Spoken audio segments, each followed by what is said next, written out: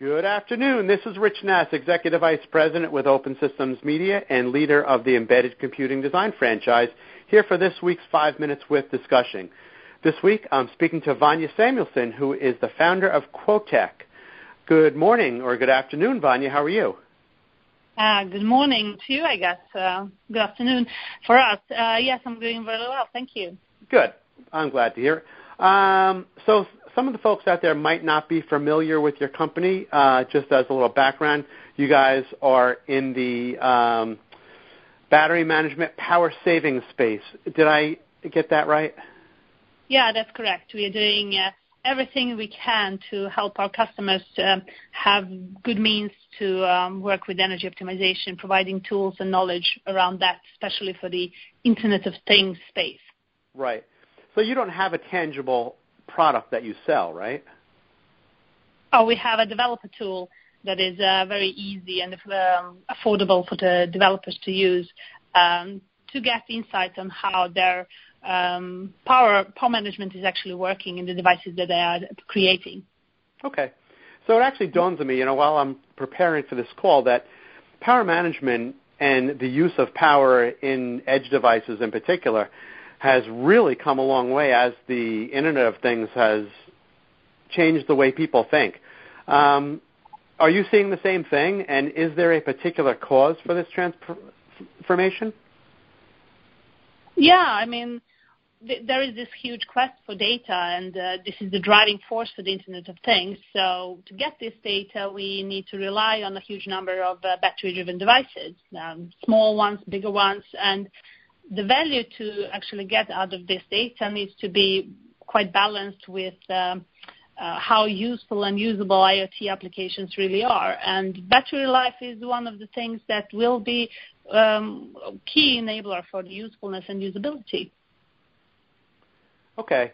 So what sort of devices do you guys typically deal with? Are we talking about things that are plugged into the wall? Are we talking about a big honking battery? Are we talking about coin cells? Or are we talking about everything in between? We are talking about batteries that are considered to be the battery-driven devices. Internet of Things up to certain voltage, up to 5 volts, and these devices are the ones that we assume to see quite across different types of verticals, as they say today. So, for example, in the context of homes and IoT bringing to homes these different sensors and monitors, or if you're talking about smart buildings, any type of small things that will be applied there, or wearables, for example. So this is typical what we will then look into or provide the tools like our tool OTI to measure on and see that you can actually get the battery life and then to get the reliability, or down the maintenance cost, or any type of good user experience by providing good and long battery life. So I'm guessing you probably see a lot of people who are doing it, and I'll say the wrong way, that's probably not the best term, but what are some of the things that people should be doing to help maximize battery life that they generally don't do? I think the people who really are looking into this, and especially from the hardware perspective, are really good at what they're doing. I think there is rather a bigger problem, and the fact that the IoT devices, the hardware components, are very accessible today. They're very complex, but they're very accessible, which means, in a sense, more or less anybody can jumpstart and create a product. That means that also the complexity of having a different layers on top of the hardware are affecting the battery life. And the problem lies now in how to actually introduce this thought of energy optimization throughout the whole product development and throughout the whole stack, and not just kind of get stuck into thinking that this is something that your hardware engineer will solve in a big lab with a lot of equipment, but how you do it throughout the whole team. Interesting. So when you're doing your analysis of a particular design, is it often the case? Is it often the case that you go in and say, "Hey, you guys are doing a great job. There isn't anything we could see to improve upon here," or is there always something that they could be doing better? I think that, like with everything else, you can always do better. And I think the best thing to do, or the things that we are seeing, or that a lot of our customers coming back with, is how they're really surprised when they see the insight. They get the insights and visualization of the things about how the software really affects, and how their application and the activity and the things that they are thinking about the application actually affects the whole battery life and the life cycle of the product. And I think this connection, this blurry lines between the hardware and software, is usually the most kind of surprising thing. So this is the part that we kind of get feedback most, people realize more and always go back to their software team saying, you guys, we need to talk and discuss this much more better. So where I think you're going with this is something I like to talk about a lot. It needs to be looked at from a system-level perspective rather than just a specific device.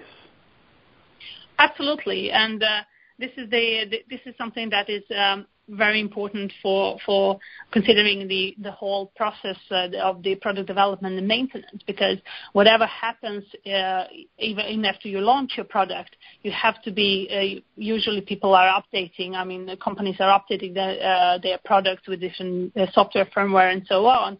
You have to, even at that point, consider how will this impact actually the performance that you have provided or that you have sold already in.